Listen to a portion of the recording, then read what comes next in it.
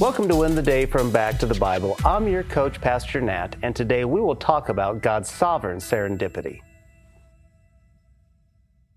On a recent ministry trip, I decided to walk over to a restaurant that I've wanted to try for some time. Now, I knew that it was a busy Saturday night, so getting in would be a challenge. But I thought, hey, why not? Give it a try, and if it doesn't work out, there's always Cracker Barrel. Well, I went up to the host stand. As she said, "You are in luck. We just had a single seat open up. You can go right in." Now, she called it luck. I call it sovereign serendipity. Today in the book of Ruth, we will see sovereign serendipity for Ruth and Naomi. The last few years have been hard due to famine and death. But Ruth came with Naomi back to Bethlehem, the house of bread. So this is where we pick it up in Ruth chapter 1, verse 19. So the two of them went on until they came to Bethlehem. And when they came to Bethlehem, the whole town was stirred because of them. And the women said, "Is this Naomi?" She said to them, "Do not call me Naomi. Call me Mara. For the Almighty has dealt very bitterly with me. I went away full, and the Lord has brought me back empty. Why call me Naomi when the Lord has testified against me, and the Almighty has brought calamity upon me?" So Naomi returned, and Ruth the Moabite, her daughter-in-law, with her, who returned from the country of Moab, and they came to Bethlehem at the beginning of barley harvest.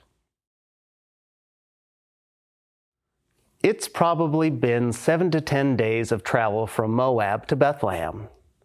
It's been over 10 years since Naomi left for Moab. Her return was unexpected, though not uninformed. There is no doubt that word of the tragedies have drifted back to Bethlehem. So when they see her walking into town, it causes a stir. This word has a wide range of meaning. But I think it's safe to understand it was the talk of the town. I think this was for two reasons. First, Naomi has returned. But second, how much time and pain had changed Naomi. I mean, this is evident in Naomi's response in verses 20 and 21. Naomi says, "Do not call me Naomi. Call me Mara. For the Almighty has dealt very bitterly with me. I went away full, and the Lord has brought me back empty. Why call me Naomi, when the Lord has testified against me, and the Almighty has brought calamity upon me?" Naomi meant pleasant one, but clearly something has changed. The townspeople see her and recognize her, but they don't believe what they're seeing. Is this really her? Is this Naomi? She acknowledges what they are seeing. Yes, it's me. But I left pleasant, and now I come back as Mara. I'm bitter. Pain and grief can age a person. It's clearly been rough. She's lost her husband. Her sons have died. There has been famine. She went to Moab younger and healthy. She returns old and frail. She is bitter towards God.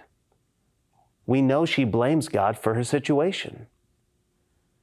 She refers to God as Yahweh and Shaddai. Shaddai is not God's name, but a title for God. It's a title for one on top of the mountain, the one who is in control of the heavenly armies. Yahweh is God's name. It is who He is. She knows God is in control.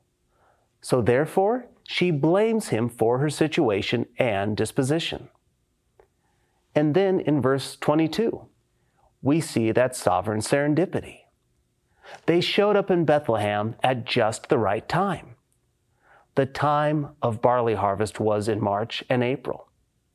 Since barley was the first crop to be harvested each year, The timing of their arrival meant that Naomi and Ruth could get settled at a time when food would be relatively plentiful, and that they were around to lay up stores of each crop for the dry season. This was truly God's sovereign hand in His provision and leading. So, how have you seen God's timing and leading surprise you? I shared my story of the restaurant, which was just one. But even my coming to back to the Bible is another. So how about you? There is no such thing as chance or luck. And God works things out at just the right time for each one of us. So share in the comments below your own sovereign serendipitous moments. Friend, God is in control. Even through the worst of circumstances, He is still working out His plan for His good and our blessing. We simply need to be willing to see it. Hey, I hope you enjoyed the message today. If you'd like to go even deeper, join us in Go Tandem.